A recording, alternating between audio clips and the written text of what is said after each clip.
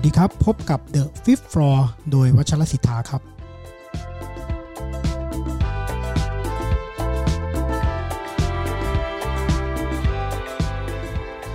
ครับวันนี้ผมตุลคมกิจอุยเต็กเข่งครับแล้วก็มาคุยกันกับมิตรสหายครับวิจักรพานิชครับผมสวัสดีครับครับสวัสดีครับผมวันนี้ก็แน่นอนฮะช่วงนี้นะฮะกระแสความสนใจเรื่องศาสนากำลังมาเนาะโดยเฉพาะอย่างยิ่งศาสนากับการเมืองนะครับก็จะเห็นว่าช่วงเนี้ยคนพูดเรื่องมูกับการเมืองเรื่องอะไรเนี่ยก็นะครับผมก็พูดบ่อยมากเลยนะได้ไปพูดหลายที่นะครับแล้วก็คิดว่าเราก็คงจะได้กลับมาคุยกันประเด็นเรื่องศาสนาอะไรต่อมิอะไรกันต่อเนาะครับแล้วช่วงนี้ตั้มมีประเด็นอะไรที่น่าสนใจครับครับก็คิดว่าเรื่องศาสนาพุทธนะฮะที่เกี่ยวข้องกับทั้งความเชื่อทั้งศาสนาพราหมณ์นะฮะทั้งผีทั้งไสยศาสตร์อะไรต่างๆตอนนี้ก็กำลังเป็นที่ถกเถียงนะน่าสนใจนะครับแต่ว่าผมคิดว่าแม้แต่ประเด็นพื้นฐานสำคัญนะครับว่าตกลงพุทธศาสนาที่เรานับถืออยู่ในเมืองไทยเนี่ยมันเป็นพุทธแบบไหนมันมีกี่แบบนะฮะแล้วไอ้พุทธแบบที่เรานับถือเนี่ยตกลงแล้วมันมีความหมายมีความสำคัญต่อพวกเราอย่างไรเนี่ยอันนี้ผมคิดว่าก็น้อยคนนะที่จะได้คุยเรื่องนี้กันอย่างจริงจังนะครับคือจริงๆแล้วเนี่ยคราวที่แล้วใช่ไหมครับที่เราคุยกันเรื่องมหายานคืออะไรเนาะแล้วก็กลายเป็นพอดแคสต์ของวัชรศิทธาซึ่งคนก็แชร์กันไปมากนะครับแล้วก็พูดถึงกันมากๆนะคิดว่าคนก็เริ่มสนใจประเด็นพื้นฐานแบบพุทธศาสนาแต่ละนิกายที่เรารู้จักเนี่ยมันเป็นยังไงใช่แต่ว่าสิ่งหนึ่งที่เราอาจจะเหมือนชินแต่ก็ไม่รู้จักมันจริงๆหรือเปล่านะก็คือความเป็นพุทธเถรวาทนะครับซึ่งเราก็บอกว่าบ้านเราเนาะคนไทยเนี่ยนับถือพุทธศาสนาเถรวาทนะครับแต่ผมมักจะพูดว่ามันมีไทเทิลยาวนิดนึงนะพุทธศาสนาเถรวาทลังกาวงแบบไทยอะไรเงี้ยนะแสดงว่ามันมีความซับซ้อนมากกว่าความเป็นพุทธเถรวาทเฉยๆเนาะใช่มันมีทั้งความเป็นไทยทั้งความเป็นลังกาแล้วก็ยิ่งเราดูจากปรากฏการณ์สิ่งที่เราเห็นเกี่ยวกับพุทธศาสนาในบ้านเราเนี่ยความเป็นเถรวาทเนี่ยมันอ้างว่าตัวเองเป็นพุทธศาสนาเก่าแก่แล้วก็เป็นพุทธศาสนาที่เหมือนกับเคร่งครัดกว่าคนอื่นนะครับก็อย่างที่ตุลบอกก็คือว่ามันจะมีลักษณะเด่นบางอย่างที่เรามักจะขับเน้นเวลาเราพูดถึงพุทธเถรวาทนะฮะก็คือเรื่องของความเคร่งครัดนับถือตัวรูปแบบที่ส่งทอดมาตั้งแต่สมัยพุทธกาลนะครับตัวคำสอนที่มาจากพระโอษฐ์นะฮะไม่มีการปรับแก้นะการสังฆทานทุกครั้งเนี่ยก็มีการพยายามจะรักษาไอ้ต้นกำเนิดนะที่บริสุทธิ์อันนี้เอาไว้แล้วก็ผมคิดว่าไอ้รูปแบบวัดปฏิบัติหลายๆอย่างนะฮะที่เวลาเราอ่านในพระวินัยปิฎกเนี่ยนะฮะแม้ว่ามันอาจจะดูโห 2,600 ปีที่แล้วนะพุทธเถรวาทแบบไทยก็มักจะอ้างว่าสิ่งเนี้ยนะฮะเราต้องการที่จะรักษาตัวเอเซนส์นะฮะของสิ่งที่พระเจ้ากำหนดขึ้นมามันต้องมีความหมายอะไรบางอย่างไม่นั้นพระเจ้าไม่กำหนดขึ้นมาแน่ๆนะฮะสิ่งเหล่านี้มันก็เลยเหมือนกับมีอิทธิพลในการกำหนดรูปแบบของพุทธเถรวาทขึ้นมานะครับจริงๆน่าสนใจนะครับประเด็นที่พูดเรื่องว่าเราเนี่ยดูเหมือนเป็นพุทธศาสนา จากพุทธกาลเนาะซึ่งไม่มีความเปลี่ยนแปลงหรือเปลี่ยนแปลงน้อยมากที่สุดเนี่ยเอาจริงๆสิ่งนี้เนี่ยมันจริงหรือเปล่าเพราะว่าถ้าเราดูจากสิ่งที่เราเห็นใช่ไหมครับปรากฏการณ์ของพุทธศาสนาในทุกวันนี้ในบ้านเราใช่ไหมเช่นพระมีสมณศักดิ์อย่างเงี้ยนะซึ่งเพื่อนของเราอาจารย์สุรพจน์ก็จะตีประเด็นนี้ตลอดเลยว่าการมีสมณศักดิ์เนี่ยมันเป็นไปตามอุดมคติของพุทธศาสนาดั้งเดิมจริงไหมพระมีนิตยพัฒน์มีเงินเดือนนะครับมีการให้ปัจจัยใส่ซองเป็นสิ่งที่เราพูดได้เหรอว่าเราเป็นพุทธศาสนาที่ไม่มีความเปลี่ยนแปลงใช่มันมีอะไรอย่างเงี้ยนะครับที่พอเราสังเกตดีๆนะฮะมันเหมือนจะมีสิ่งที่ขัดแย้งกันเองสิ่งที่อ้างกับสิ่งที่ปฏิบัติจริงดูไม่ตรงกันนะครับมองไปที่ตัวคณะสงฆ์ตัววัดตัวอุโบสถตัวซองกฐินอะไรทั้งหลายนี่นะครับแต่ว่าในขณะเดียวกันก็บอกว่าเนี่ยคือพุทธเถรวาทที่เราปฏิบัติตามคำสอนของพระพุทธองค์ครับสิ่งพวกนี้มันมีความย้อนแย้งขัดแย้งกันอยู่นะฮะแต่ว่าผมคิดว่าโอเคตัวอัตลักษณ์แล้วกันอัตลักษณ์ที่เวลาเรามองนะเถรวาทเนี่ยก็มักจะมีแง่มุมที่คอนเซอร์เวทีฟอย่างชัดเจนนะครับแต่ผมคิดว่าต้องให้ความชอบธรรมนิดนึงนะว่าทุกศาสนานะครับจริงๆทุกศาสนาในโลกเนี่ยมันก็จะมีเซกต์นึงที่พยายามคล้ายๆสร้างรูปแบบอันนี้ขึ้นมานะครับก็คือมีลักษณะที่คอนเซอร์เวทีฟที่สุดนะฮะด็อกแมติกที่สุดมีการพยายามจะรักษาไอ้ตัวรูปแบบเดิมนะฮะที่ศาสดาหรือนักบุญหรืออะไรบางอย่างนั้นกำหนดมาซึ่งผมคิดว่าเราก็ต้องให้ความชอบธรรมระดับหนึ่งว่ามันจำเป็นจะต้องมีรูปแบบลักษณะนี้อยู่นะฮะแต่ว่า เราก็ต้องตั้งคำถามกับมันด้วยว่าตกลงแล้วไอ้รูปแบบนั้นเนี่ยมันรักษาตัวเอเซนส์จริงๆหรือเปล่าหรือว่ามันเป็นแค่เคลมเฉยๆนะฮะอันนี้น่าสนใจนะครับที่ตั้มเสนอประเด็นเรื่องของความเป็นคอนเซอร์เวทีฟหรือว่าความเป็นอนุรักษ์นิยมในนิกายบางนิกายซึ่งทุกศาสนามีเนี่ยนะผมเข้าใจอย่างนี้ด้วยนะครับยกตัวอย่างศาสนาใกล้เคียงเราอย่างแคทอลิกเนี่ยเนาะคือเขาเนี่ยก็ยืนยันนะว่าเขาต้องรักษาไอ้ท่าทีดั้งเดิมบางอย่างแต่ในขณะเดียวกันเนี่ยเขาก็ทบทวนนะว่าไอ้ท่าทีแบบเขาเนี่ยมันไปกันได้กับโลกไหมแต่ว่าอย่างน้อยเขาคือผมคิดว่าถ้ามองว่าคอนเซอร์เวทีฟเป็นทางเลือกโอเคแต่ไม่ใช่ต้องบอกว่าทุกคนต้องคอนเซอร์เวทีฟอย่างเงี้ยอันเนี้ยไม่ใช่ซึ่งผมคิดว่าอันเนี้ยมันก็เป็นประเด็นอะไรที่น่าสนใจอยู่ครับคราวนี้ถามตุลต่อนะฮะว่าเราคุยกันแบบนี้เนี่ยราวกับว่าเราเนี่ยไม่มีความนับถือไม่มีความเคารพในพุทธศาสนาเถรวาทเลยไอ้พวกนี้มันถูกแบบจ้างมาจากศาสนาพราหมณ์ฮินดูจ้างมาจากพุทธศาสนามหายานวัชรยานเพื่อมาทำลายพุทธศาสนาเถรวาทหรือเปล่าอันนี้ถามตุลแล้วกันว่าจริงๆแล้วตุลเนี่ยนับถือตัวพุทธเถรวาทไหมครับแล้วก็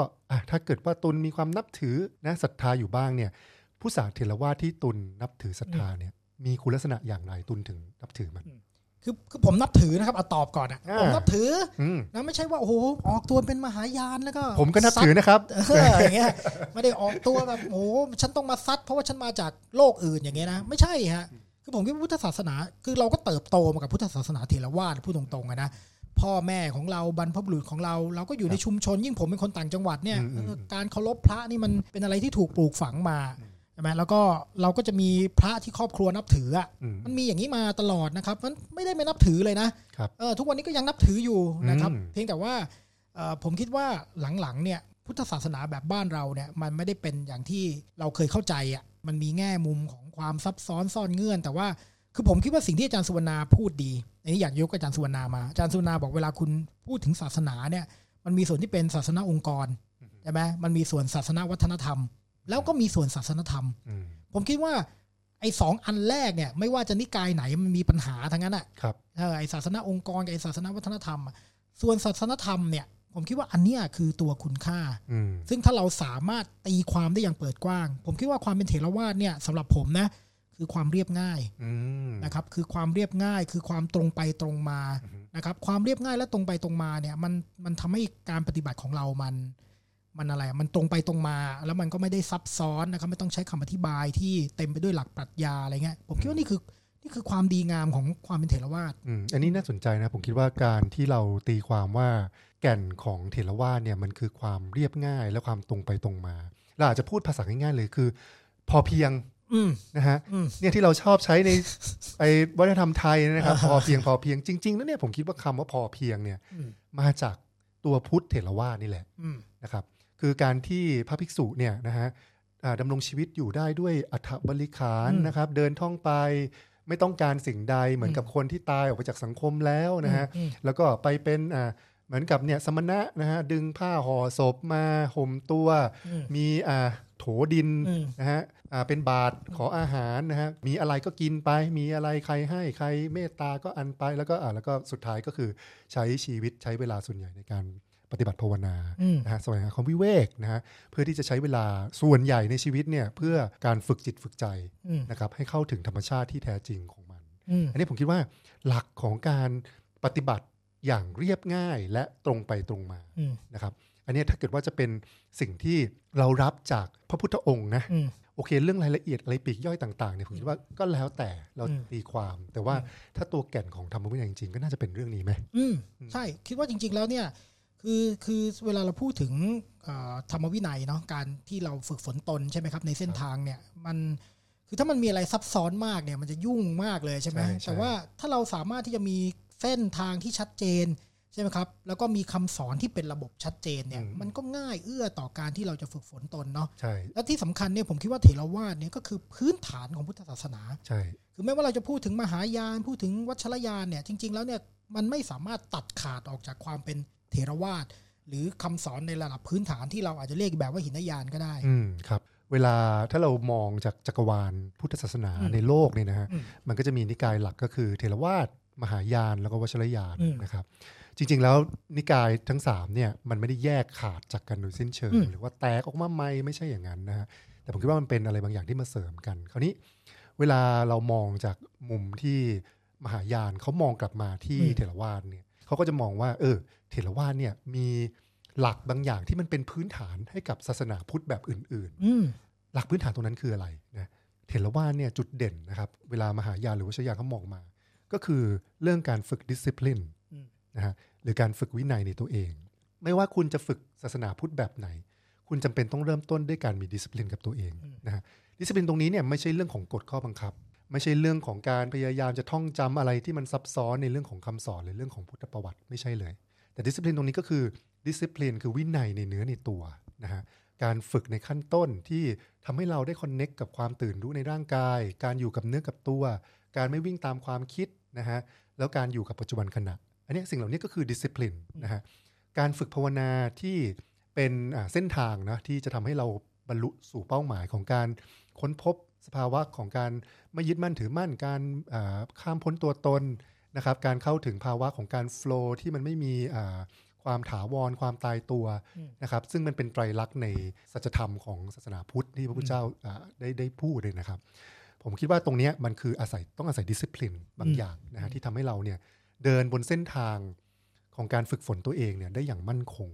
นะครับซึ่งตรงนี้เนี่ยมันก็สะท้อนถึงวิถีชีวิตของสมณะนะฮะคุณไม่ต้องการอะไรเยอะใช่ไหมมันไม่ได้ต้องการสิ่งภายนอกไม่ได้ต้องการการประดับมันไม่ได้ต้องการอะไรแบบเลอเลิศอลังการไม่ได้ต้องการการยอมรับจากคนอื่นยอมรับจากสังคมสิ่งที่คุณต้องการก็คือเนื้อตัวของคุณนะสุขภาวะทางกายและใจของคุณความสงบความสงัดความเรียบง่าย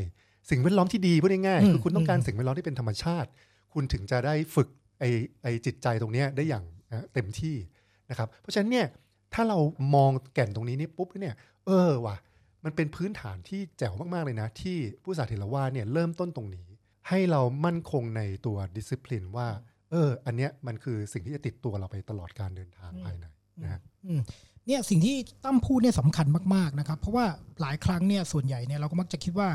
ความเป็นเถรวาทความเป็นมหายานวัชรยานมันตัดขาดออกจากกันจริงๆมันไม่ตัดขาดออกจากกันเลยนะครับแม้แต่ผู้ปฏิบัติในวัชรยานเองเนี่ยหลายครั้งครูบาอาจารย์ก็พูดนะว่าสุดท้ายคุณจะต้องกลับไปฝึกในระดับพื้นฐานอยู่ดีคุณไม่สามารถที่จะละทิ้งไอ้การฝึกสติสัมปชัญญะได้ไม่ว่าคุณจะปฏิบัติเพิดแพ้วิจิตรพิสดารแค่ไหนก็ตามแต่ก็ต้องกลับไปสู่ระดับพื้นฐานนะครับผมคิดว่าเพราะฉะนั้นเนี่ยเถรวาทเป็นรากฐานที่สำคัญอย่างยิ่งในมิติของการปฏิบัติด้วยแล้วก็ในมิติของคำสอนด้วยครับคือเราต้องเข้าใจนะถ้าเกิดว่าเราเห็นนะว่าเถรวาทสอนอะไรจริงๆนะตัวการฝึกสมถะวิปัสสนาการฝึกเรื่องสติสัมปชัญญะนะฮะการเข้าถึงไตรลักษณ์นะฮะแล้วก็การเข้าถึงสภาวะจิตที่ไม่ยึดมั่นถือมั่นอะไรเหล่านี้นะฮะผมคิดว่าถ้าเราเข้าใจไอ้ตัวเอเซนส์ที่มันตรงไปตรงมาซื่อๆสัมพันธ์กับธรรมชาติที่อยู่รอบตัวไม่ใช่สัมพันธ์กับความคิดเนี่ยนะครับสุดท้ายสิ่งแวดล้อมที่เถรวาทได้สร้างออกมาเรียกว่ามณฑลของเถรวาทแล้วกันนะเป็นสเปซของเถรวาทนะที่มัน impact ต่อวัฒนธรรม impact ต่อการอยู่ร่วมกันเนี่ยมันก็คือความตรงไปตรงมาและความเรียบง่ายและความซื่อตรงนะฮะความ precise นะฮะความกระทำอะไรต่างๆต่อกันด้วยแบบเหมือนกับมันมีความชัดเจนอะไรบางอย่างนะฮะแล้วความช้าความเนิบช้าความสนใจในรายละเอียดนะฮะคือสิ่งพวกนี้มันจะทำให้เกิดสิ่งแวดล้อมที่เรียบง่ายขึ้นมานะครับซึ่งผมคิดว่าไม่รู้นะเวลาผมมองวัฒนธรรมไทยในสมัยก่อนที่เราเคยมองว่าศาสนาพุทธนะฮะเป็นส่วนหนึ่งของความรุ่งเรืองทางวัฒนธรรมเนี่ยผมก็จะรู้สึกได้ชัดว่าเนี่ยมันมีอิทธิพลของคำสอนแบบเถรวาทจริงๆสังคมไทยมีความเรียบง่ายสังคมไทยมีความเป็นธรรมชาติสังคมไทยมีความเนิบช้าสังคมไทยมีความละเอียดอ่อนนะฮะเราสังเกตเลยว่าว่าทำสมมติในครัวของไทยนะฮะในบ้านในชุมชนในการเกษตรนะฮะมันมีกลิ่นอายของเถรวาทอยู่จริงๆนะถ้าเรามองในญี่ปุ่นใช่ไหมเราเห็นมณฑลของพุทธศาสนาเซนในญี่ปุ่นเราเดินเข้าไปในเซนโดแล้วก็เดินเข้าไปในชุมชนโรงเหล้าสาเกแล้วก็จะมีความรู้สึกมันเซนว่ะมันมีสิ่งแวดล้อมเซนนะแต่ว่าเวลาเรามองนะชุมชนแบบไทยเนี่ยเราก็จะรู้สึกว่ามันมีความเถรวาทอยู่ใช่ไหมใช่จริงๆเนี่ยสิ่งที่ตั้มพูดเนี่ยทำให้นึกถึงสิ่งที่อาจารย์นิธิเคยเขียนนะคืออาจารย์นิธิบอกว่าเอาจริงๆคนสมัยก่อนเนี่ยเขาอาจจะไม่ได้รู้พุทธศาสนาแบบพวกเราเรียนหนังสือนะแต่ว่าเขากลับมีท่าทีแบบพุทธเช่นคุณย่าคุณยายสมัยก่อนมีคนรู้จักตาย มันก็เป็นอนิจจังอ่ะ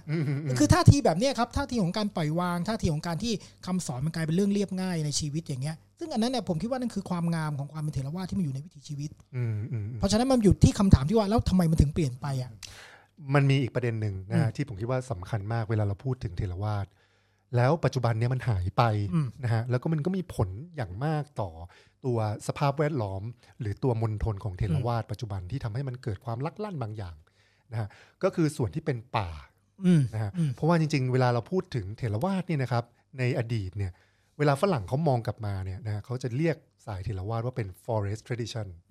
นะฮะคือสายป่าสายดิบสายเดิมนะผมชอบคำที่พี่ณัฐรสเนี่ยใช้เวลาพูดถึงคำว่าป่าหรือคำว่า wild ในภาษาอังกฤษเนี่ยพี่ณัฐใช้คำว่าดิบเดิมนะฮะเราจะเรียกสายพุทธเถรวาทว่าเป็นสายดิบเดิมก็ได้นะฮะเพราะว่ามันมีเซนส์ของความเป็นคล้ายๆนักเดินทางหรือสมณะหรือนักสำรวจนะฮะที่เดินท่องไปในดินแดนที่มันออกไปนอกสังคมนะฮะแล้วดินแดนเหล่านั้นนะมันคือ unknown มันคือ unconscious ในทางสังคมซึ่งก็คือป่านะฮะแล้วป่าเนี่ยมันเป็นพื้นที่ของอิสรภาพด้วยใช่ไหมพื้นที่ของการไม่ปรุงแต่งใช่ไหมสมัยก่อนเนี่ยคนที่ทำผิดกฎหมายเป็นนักบวชเป็นโจรเป็นโสเภณีนะฮะอะไรที่ถูกปฏิเสธออกจากสังคมเนี่ยเข้าป่าหมดครับแล้วพระพุทธเจ้าเนี่ยก็เดินเข้ามาในป่านะเพื่อที่จะเผยแผ่คำสอนนะหลังจากนั้นค่อยๆเข้ามาในสังคมนะทีละนิดทีละนิดแต่ว่าผมคิดว่าพื้นที่ป่าในสมัยก่อนเนี่ยมันเป็นพื้นที่แสวงหาสัจธรรมทั้งด้านที่หลุดออกไปจากสังคมไม่รู้ว่าดีไม่ดีนะแต่ด้านแล้วก็ด้านหลุดพ้นก็คือหลุดพ้นเหมือนกันนะหลุดคนละด้านหลุดก็คือหลุดต้องหลุดนิดนึงนะฮะซึ่งตรงนี้แหละผมคิดว่าไอ้มณฑลของป่าเนี่ยมันเป็นที่กำเนิดของพุทธเถรวาทที่แท้ทรูนะฮะพอป่าเนี่ยมันหายไปเนี่ยนะฮะมันทำให้ element ของ absolute element ของเขาเรียกว่าการหลุดพ้นแบบเนี้ยการหลุดแบบเนี้ยนะฮะมันดูคล้ายๆ compromise ลงปณีประนอมลงแล้วบางครั้งสุดท้ายเนี่ยเราไม่ได้ปฏิบัติมันในเลเวลนั้นจริงๆเรากลายเป็นเถรวาทที่แบบฉาบทาด้วยหีบห่อที่สังคมรับได้นะฮะแต่ผมคิดว่าเถรวาทในสมัยก่อนเนี่ยนะฮะมันจะมีเซนส์ของความ respect ว่าคนพวกนี้หลุดคนพวกนี้ beyond สิ่งที่เราแบบเข้าใจได้แล้วบางครั้งมันอาจจะเป็นแรงบันดาลใจนะเวลาที่เราอาจจะรู้สึกว่าสังคมเนี่ยไม่ได้ให้คำตอบเราอยู่ในครอบครัวที่ครอบครัวไม่ได้ให้คำตอบเรานะหรือว่าชีวิตเราสุดท้ายเราตั้งคำถามกับมันแล้วมันไม่ได้ให้คำตอบเราก็อาจจะรู้สึกอยากจะเดินตามสมณะนะฮะที่ปฏิบัติตนตามแบบเนี้ยแบบป่าเนี่ยอันนี้ดีเพราะว่าจริงๆเวลาเราบอกว่าป่าเนี่ยมันเป็นที่หลุดเนาะจริงๆนะว่าทำอินเดียเนี่ยมันให้ความสำคัญกับเรื่องนี้มากนะใช่ไหมวรรณปรัชญ์นี่คือพูดเลยไปสู่ป่านั้นป่านี่เป็นที่มาของสติปัญญาที่มนุษย์มันเชื่อมโยงตัวเองเข้ากับโลกธรรมชาติและกับตัวเองเนาะมันไม่เหมือนสังคมมนุษย์นะคือเวลาพูดถึงป่าเงี้ยบางคนเดี๋ยวอาจจะเถียงเราว่าก็นี่ไงพระก็ยังไปมีป่าทำวัดในป่าหลายวัดก็ลุกที่ป่านะคือผมคิดว่ามันไม่ได้เป็นเซนส์ของป่าแบบนั้นนี่มันสวนป่าหรือเปล่ามันไม่ใช่เซนส์ของการที่ฉันต้องตั้งวัดในป่าแล้วก็ทำวัดสวยๆแต่อยู่กลางป่าอะไรเงี้ยเหมือนรีสอร์ทอารมณ์อย่างนั้นนะครับแต่ว่ามันก็คือการเข้าไปหาความไม่รู้และความยากลำบากบางอย่างด้วยป่ามันต้องอิมพลายความยากลำบากด้วยนะไม่ใช่สบายอ่ะคือถ้าเป็นป่าแล้วสบายเนี่ยสงสัยจะไม่ใช่ป่าสำหรับปฏิบัติธรรมใช่มันมีความรู้สึกว่าเราไปสู่พื้นที่ที่เราอาจจะตายได้มันมีความไม่แน่นอนอะไรก็ตามที่จะเกิดขึ้นได้นะฮะแล้วเราเหมือนกับว่าเราอาจจะไม่กลับมาอีกแล้วมันมีเซนส์นั้นตลอดนะว่าความปล่อยวาง renunciation ที่เราเน้นนะเถรวาทเนี่ยมันต้องพูดถึงเรื่องนี้ชัดเจนแล้วการ renounce โลกการสละโลกการออกบวชนะฮะคำว่าบวชคำว่าปวชะเนี่ยแปลว่าสละนะฮะคือมันมีเซนส์ตรงนี้อย่างแรงกล้าจริงๆความตรงไปตรงมาของเถรวาทนี่มันตรงจริงนะคือออกจากบ้านก็คือออกจากบ้านจริงนะฮะไม่เอาอะไรแล้วก็คือไม่เอาจริงๆยอมตายก็คือยอมตายจริงๆมันมีเซนส์แบบนี้เวลาเราอ่านชีวประวัติอย่างหลวงปู่มั่นนะฮะคนที่บวชสายเถรวาทในสมัยก่อนเนี่ยนะฮะแล้วก็เราอ่านชีวประวัติของท่านเนี่ยเราก็จะรู้สึกนะว่ามันมีเซนส์แบบนี้จริงๆในพุทธแบบบ้านเรานะครับแต่ปัจจุบันเนี่ยมันก็ค่อยๆหายไปเพราะว่าหนึ่งละคือป่ามันไม่มีแล้วอ่ะนะฮะมันเป็นป่าสงวนมันเป็นพื้นที่คือคุณเข้าไปคุณก็โดนจับอ่ะแล้วคราวนี้เราจะหาพื้นที่แบบนั้นน่ะพื้นที่ที่มันมีความวายมีพื้นที่ที่มันอิสระพื้นที่ที่มันไม่มีความปรุงแต่งทางสังคมทางวัฒนธรรมใดๆเข้าไปถึงเนี่ยคือเราจะหาที่ไหนใช่ไหมเพราะฉะนั้นผมคิดว่าการที่เราสูญเสียเอลิเมนต์นี้นะฮะซึ่งเราก็โทษเถรวาทไม่ได้นะคือมันก็คือวิวัฒนาการของสังคมอ่ะนะฮะแต่เราสูญเสียเอลิเมนต์นี้ไป นะครับพอสูญเสียตรงนี้ปุ๊บแล้วเนี่ยมันก็เลยทำให้ไอตัวรูปแบบพุทธที่เราพยายามจะรับมาจากสมัยพุทธกาลเนี่ยมันเลยดูแบบมีความเปลี่ยนในตัวบริบทไปแล้วก็พอตั้มพูดถึงความเปลี่ยนแปลงของสังคมเนาะอันเนี้ยคล้ายๆก็อยากจะชวนคุยว่าในแง่หนึ่งพุทธศาสนาเถรวาทแบบไทยเนี่ยเนาะมันยังมีเอลิเมนต์อื่นเนาะนอกจากการสูญสลายหายไปของป่าใช่ไหมยังมีเรื่องของอำนาจเรื่องของการผูกโยงกับชาติและสถาบันพระมหากษัตริย์ใช่ไหมความเป็นชาติศาสตร์กษัตริย์เนี่ยหรือจริงๆเนี่ยก็อยากให้ข้อมูลว่าลังกาก็เป็นนะครับแล้วเราเนี่ยรับเอาจินตภาพแบบลังกามาไว้ด้วยนั้นเถรวาทลังกาวงเนี่ยมันมีจินตนาการของต้องมีคนอุปถัมภ์ต้องมีกษัตริย์อุปถัมภ์ต้องมีรัฐอุปถัมภ์ต้องต่อสู้กับพวกที่จะทำลายศาสนาอะไรเงี้ยผมคิดว่าอันนี้มันกลายเป็นส่วนประกอบสำคัญที่ทำให้เถรวาทที่จากเดิมที่เราพูดถึง forest citizen การออกจากป่าออกจากบ้านเนาะไปสู่ป่าเนี่ยมันค่อยๆกลายเป็นส่วนหนึ่งของรัฐส่วนหนึ่งของอำนาจแล้วมันก็ทำให้สปิริตดั้งเดิมมันเลือนหายไปทีนี้มันจะทำยังไงดีครับเวลาที่สังคมนะการเมืองหรือผู้อุปถัมภ์ศาสนานะฮะเข้ามาข้องเกี่ยวนะซึ่งมันเป็นเรื่องธรรมดานะฮะสมัยพุทธกาลก็มีนะฮะแต่ว่าตัวเถรวาทเนี่ยมันมีอัตลักษณ์ที่ชัดเจนนะของการอยู่กับความเรียบง่ายอยู่กับการสละละวางอยู่กับการออกไปจากความปรุงแต่งนะทางสังคมอะไรต่างๆแล้วเนี่ยกระแสของความเปลี่ยนแปลงกระแสของโมเดิร์นิตี้ความสมัยใหม่มันก็ยิ่งเชี่ยวกรากเข้ามาคราวนี้ในมุมมองของตุนคิดว่าเถรวาทนี่นะฮะมันจะรักษาตัวจิตวิญญาณของมันเนี่ยได้อย่างไรอันนี้คิดว่าถ้าจะให้เถรวาทนะโดยเฉพาะที่อยู่ในบ้านเราเนาะปรับตัวแล้วก็สามารถรักษาจิตวิญญาณดั้งเดิมผมคิดว่าปัญหาอย่างหนึ่งก็คือความเกี่ยวพันกับรัฐอ่ะคือรัฐก็ช่วงใช้เนาะศาสนาก็ช่วงคือใช้กันและกันแหละพูดง่ายๆนะแต่ว่ารัฐก็ใช้เยอะหน่อยเนี่ยผมคิดว่าการที่เรามักจะพูดกันเรื่องแยกศาสนาออกจากรัฐเนี่ยผมคิดว่านั้นก็เป็นคำตอบหนึ่งนะครับที่จะมอบพื้นที่ของอิสรภาพในการปฏิบัติทางศาสนาผมคิดว่าตราบใดที่รัฐคุมแจอย่างเงี้ยแล้วก็มีมหาเถรสมาคมมีพศเข้ามาคุมการปฏิบัติเนี่ยมันยากมากเลยที่คุณจะเป็นอิสระชนเป็นพระอย่างกรณีการเมืองที่เราเห็นใช่ไหมพระหลายรูปออกมาพูดการเมืองในเชิงสร้างสรรค์ก็ถูกกฎหมายนะครับกฎมหาเถรสมาคมทั้งหลายเนี่ยทำให้พระเหล่านั้นไม่สามารถที่จะเป็นพระผู้มีอิสรภาพได้พระทุกคนต้องสังกัดต้องมีสังกัดนะซึ่งอันนี้ไม่ใช่สปิริตเถรวาทแน่ๆอยู่ๆคุณต้องสังกัดใครสักคนนึงเนี่ยไม่ใช่แน่ๆนะครับผมคิดว่าอันนี้ต่างหากที่มันเป็นส่วนหนึ่งนะที่มันเป็นปัญหาที่ทำให้มันไม่เกิดความเป็นอิสระนะครับของการเป็นนักบวชหรือการออกแสวงหาได้มันคล้ายๆกับเวลาเราพูดถึงคำว่าพอเพียงแล้วเราก็บอกว่าโอเคเราจะพอเพียงอย่างไรในสังคมสมัยใหม่สังคมที่เป็นทุนนิยมนะฮะมันไม่ง่ายนะคืออยู่ๆเราบอกว่าเราพอเพียงเงี้ยนะฮะเราก็อาจจะโดนทัวร์ลงได้เพราะว่ามึงบ้านมึงรวยอยู่แล้วเนี่ยมึงถึงพอเพียงอะไรอย่างเงี้ยนะฮะคือผมคิดว่ามันจะต้องมีคล้ายๆความเท่าทันไอ้บริบทโลกบริบทสังคมด้วยนะฮะคือเราจะซื่อๆแบบประมาณว่าโอเคเราจะเป็นของเราอย่างเงี้ยนะฮะเราไม่รู้ว่าจริงๆการที่มึงเป็นอย่างนี้ได้มึงจะพอเพียงอย่างนี้ได้มึงมีทุนหนุนหลังมีรัฐหนุนหลังมีแนวคิดอะไรบางอย่างที่เกี่ยวข้องกับสถาบันคือสุดท้ายคุณก็จะโดนแหกว่าจริงๆการพอเพียงของคุณน่ะมันเกิดจากความignorant นะฮะแต่ว่าผมคิดว่าความเป็นเถรวาทหรือว่าไอตัวจิตวิญญาณที่จะอยู่กับความเรียบง่ายเนี่ยสุดท้ายมันจะต้องกลายเป็นแบบคล้ายๆเหมือนเป็น integrity หรือเป็นจุดยืนเป็นความซื่อตรงซื่อสัตย์ในตัวเองว่าอันนี้คือ choice ที่เราเลือกจริงๆนะฮะเป็นไลฟ์สไตล์ที่เราเลือกคือถึงจะมีเงินให้เป็นล้านกูก็ไม่เอากูจะอยู่แบบเรียบง่ายไม่ต้องไปอยู่ป่าก็ได้แต่ว่าวัดนี่ต้องเงียบนะฮะวัดต้องมีต้นไม้ต้องมีพื้นที่ที่คนเข้ามาแล้วรู้สึกถึงความสงบวิเวกเนี่ยถ้าอย่างเงี้ยผมคิดว่าได้นะฮะถึงแม้ว่ามันจะมีอะไรโอ้โหแม่ยกอะไรนะนายทุนจะเอาเงินมาให้หอบเงินไหมจะสร้างอุโบสถแบบนั้นไหมจะมีชฎา7 ชั้นไหมจะมีอะไรอย่างงู้นนี้นะฮะถ้าเกิดว่าคนที่เข้าใจจิตวิญญาณแบบเถรวาทแล้ว appreciate สิ่งแวดล้อมที่เรียบง่ายและเป็นธรรมชาติจริงๆผมว่า integrity อย่างเงี้ยสู้ได้นะครับผมเห็นตัวอย่างในโลกตะวันตกหลายที่นะฮะที่นับถือพุทธแบบเถรวาทอย่างSpirit Rock นะฮะที่ได้อิทธิพลจากหลวงปู่ชาใช่ไหมครับแล้วก็แจ็คคอนฟิลด์แล้วปัจจุบันก็เป็น Spirit Rock ที่แคลิฟอร์เนียที่นั่นก็จะเป็นวัดที่ได้อิทธิพลจากเถรวาทก็ใหญ่นะใหญ่โตมีเซนส์ของความเป็นเชิงวัดป่าแต่ก็เป็นศูนย์แบบตะวันตกนะฮะ แต่ผมคิดว่าตัวเอเซนส์ของเขาก็ชัดเจนก็คือต้องการจะสร้างพื้นที่ของศูนย์ในสิ่งแวดล้อมที่เป็นธรรมชาติแล้วก็มีกุฏิมีกระท่อมที่คนสามารถจะเข้าฝึกเงียบนะฮะพื้นฐานของการฝึกสมถะวิปัสสนาการฝึกดิสซิปลินเรื่องของร่างกายลมหายใจนะครับเรื่องของการมีวัดปฏิบัติที่เรียบง่ายตรงไปตรงมาต่อกันและกันนะฮะส่งเสริมให้แต่ละคนได้ฝึกได้อยู่กับธรรมชาติของจิตอะไรอย่างเงี้ยนะครับอันนี้ผมคิดว่ามันก็ยังเป็นเอเซนส์ของเถรวาทที่ในตะวันตกเนี่ยแม้ว่ามันจะมีความ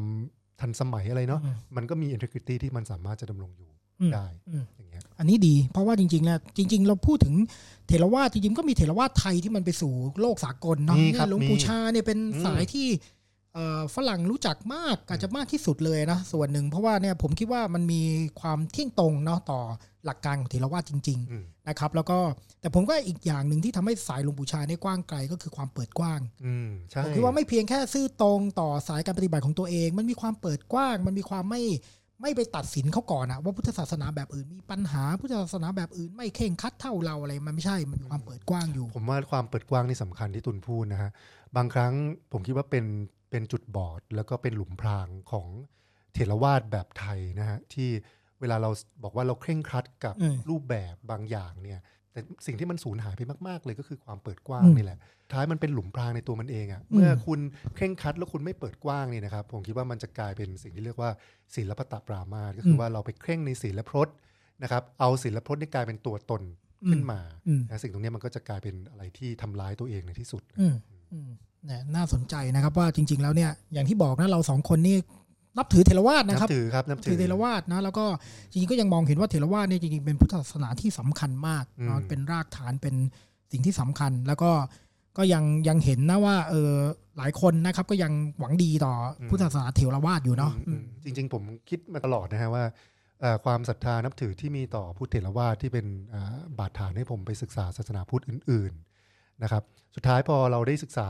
อะไรเยอะแยะมากมายเนี่ยเราก็มองกลับมาที่เถรวาทบ้านเรานะฮะบางครั้งผมคิดว่ามันมีวัดเยอะแยะมากมายเลยนะที่ล้างๆในบ้านเราเนี่ยนะฮะบางทีผมก็คิดว่าอยากจะกลับไปทำนะไปบวชเป็นเจ้าวาดไม่ใช่เป็นกลับไปบวชแต่เราคิดว่าโอ้โหพื้นที่ที่มันเป็นวัดในบ้านเราเนี่ยมันเยอะมากถ้าเกิดว่ามีวัดนำร่องเนาะที่สามารถที่จะทำให้เอเซนส์ของความเป็นเถรวาทเนี่ยมันกลับมาในสถาปัตยกรรมการจัดพื้นที่นะฮะผมคิดว่ามันจะเป็นประโยชน์ต่อสังคมมากเราจะมีสวนสาธารณะที่เพิ่มขึ้นเราจะมีต้นไม้ที่เพิ่มขึ้นเราจะมีพื้นที่ของความวิเวกสงัดความสงบที่คนจะไปนั่งคิดเขียนบทกวีไปนั่งกับตัวเองนะครับซึ่งไอ้บรรยากาศแบบนี้แหละมันคือสิ่งที่ผมคิดว่าสังคมเถรวาทเนี่ยมันควรจะมีแปลกนะเราเป็นศาสนาพุทธเถรวาทเป็นสังคมพุทธเถรวาทแต่ประเทศไทยเป็นประเทศที่เสียงดังมากนะฮะแล้วก็ตัดต้นไม้กันแบบเยอะมากนะฮะแล้วก็แบบความเรียบง่ายของเรามันมีจริงหรือเปล่าเพราะว่าสุดท้ายเราบอกว่าเป็นพุทธเถรวาทที่จิตวิญญาณมันคือความเรียบง่ายแต่ภาพที่เห็นมันไม่ได้เรียบง่ายเลยเนาะแล้วก็อย่างที่บอกนะครับตอนนี้พุทธศาสนาเถรวาทเราเนี่ยมีคนที่หวังดีแล้วก็แต่ว่าส่วนหนึ่งก็ต้องยอมรับนะว่าคนรุ่นใหม่จำนวนหนึ่งเนี่ยเขาก็มองจากตัวปัญหาที่เกิดขึ้นตัวรูปแบบเนี่ยเขาก็นายพูดกันตรงๆใช่แล้วมันก็เป็นปัญหาเชิงโครงสร้างซะเป็นส่วนใหญ่ด้วยนะเพราะว่ามันทำให้เรารู้สึกว่าเราไม่สามารถจะมีส่วนร่วมในการปรับเปลี่ยนตัวรูปแบบของพุทธเถรวาทได้เลยเพราะว่ามันไปผูกโยงกับรัฐมันไปผูกโยงกับองค์กรสงฆ์แล้วก็มีพระสงฆ์แค่จำนวนเดียวเท่านั้นเองที่เป็นตัวกำหนดนโยบายหรือรูปแบบต่างๆนะฮะมันก็เลยเป็นอะไรที่ติดล็อกแล้วก็กลายเป็นแบบภาพของความเป็นไทยรัฐไทยการกดทับการไม่เคารพสิทธิเสรีภาพนะฮะแล้วก็เปลี่ยนแปลงยากมากมันเหมือนเป็นหน่วยงานราชการเป็นเหมือนตึกของราชการที่เราไม่สามารถที่จะเข้าไปใช้หรือจะเข้าไปยุ่งได้นะฮะแล้วก็พุ่งตรงมันก็มีเรื่องของเงินเรื่องของการคอร์รัปชันอะไรต่างๆที่เราไม่สามารถจะตรวจสอบได้รู้ได้เลยฉันก็อันนี้ก็เป็นสิ่งที่เราห่วงใยนะเวลาเราวิพากษ์ถึงพุทธเถรวาทบ้านเราเนี่ยเราห่วงใยเราไม่ได้มีปัญหากับตัวแก่นของเถรวาทนะฮะที่จริงๆผมคิดว่าผมกับตุลเนี่ยก็มีความเขาเรียกอะไรเป็นห่วงแล้วก็อยากที่จะให้มันเกิดการฟื้นฟูตัวแก่นสาระเหล่านั้นกลับคืนมานะครับแต่ทีนี้ไอ้ตัวพุทธเถรวาทบ้านเราในตอนนี้นะครับผมคิดว่ามันก็มีกระแสที่คล้ายๆทนไม่ไหวแล้วเหมือนกันแล้วก็พยายามจะปรับนู่นปรับนี่เปลี่ยนนู่นเปลี่ยนนี่แล้วก็อาจจะเหมือนกับว่ามีพระรุ่นใหม่คนที่พยายามจะออกมาเพื่อจะเหมือนกับปฏิรูปหรือว่าเปลี่ยนแปลงท่าทีให้มันดูร่วมสมัยทันสมัยอะไรอย่างเงี้ยนะฮะ ผมคิดว่าอันเนี้ยก็ต้องพิจารณาให้ดีคือผมคิดว่าหลายครั้งเนี่ยนะครับเราพูดถึงการปรับเปลี่ยนท่าทีให้คนรุ่นใหม่เข้าถึงพุทธธรรมได้ง่ายขึ้นอะไรเงี้ยแต่ว่าวิธีการที่เราใช้เนี่ยผมคิดว่าอันนี้เราต้องตั้งคำถามนิดนึงอ่ะคือหลายครั้งเนี่ยก็พระหลายรูปใช่ไหมครับท่านก็มีความคิดใหม่ๆเนาะแต่จริงๆก็ไม่ใหม่นะตั้งแต่สมัยหลวงพ่อพระพยอมแล้วนะท่านก็ออกมาใช้เทคนิคตลกนะครับใช้เทคนิคการทอล์กจริงๆอย่างท่านปัญญานันทะเนี่ยท่านก็เป็นนักทอล์กนะอะไรเงี้ยทอล์กโชว์บวกมีตลกด้วยแล้วก็มีรายการโทรทัศน์มีสื่อใหม่ๆมีรูปแบบมีกราฟิกมีการ์ตูนผมคิดว่าอันนี้มันเป็นเพียงแค่การปรับเปลี่ยนในเชิงรูปแบบและหลายๆครั้งเนี่ยเนื้อหาที่ถูกเอามาพูดเนี่ยมันกลายเป็นว่ามันไม่ได้พูดถึงตัวธรรมะนะครับมันเอาแค่สิ่งที่อาจจะทำให้มองโลกในแง่ดีอาจจะทำให้คิดบวกอาจจะเป็นแค่การแก้ปัญหาเล็กๆน้อยๆนะที่ใช้เป็นเรื่องคุณธรรมจริยธรรมแค่นั้นเองแต่ว่ามันไม่ได้เอาธรรมะที่มันเป็นแก่นแท้ธรรมะที่มันมีความจริงจังเนี่ยเข้ามาสู่พื้นที่ของการปฏิบัติในคนทั่วไปผมคิดว่าอันนี้ต้องพิจารณาให้ดีแล้วบางครั้งเวลาที่แม้แต่จะนำเสนอธรรมะนะฮะที่อาจจะดูมีสาระเนี่ยแต่ผมคิดว่ามันก็เป็นลักษณะคล้ายๆแบบเปลี่ยนปกหรือว่าเหมือนกับมีการใส่สีใส่มุกตลกหรือว่าเป็นรูปแบบโพสต์ลง Instagram มีอะไรอย่างเงี้ยนะฮะคือผมคิดว่าโอเคมันอาจจะทำให้สิ่งเหล่านี้มันดูเป็นสินค้าที่เข้าถึงได้ง่ายขึ้นดูกิ๊บเก๋ดูมีความน่าสนใจนะฮะดูมีอะไรที่แบบโอเคเป็นแบบอัตลักษณ์ของคนรุ่นใหม่ได้อะไรเงี้ยแต่ผมคิดว่าการที่เราเอาธรรมะนะฮะมาสัมพันธ์กับบริบทโลกสมัยใหม่โดยที่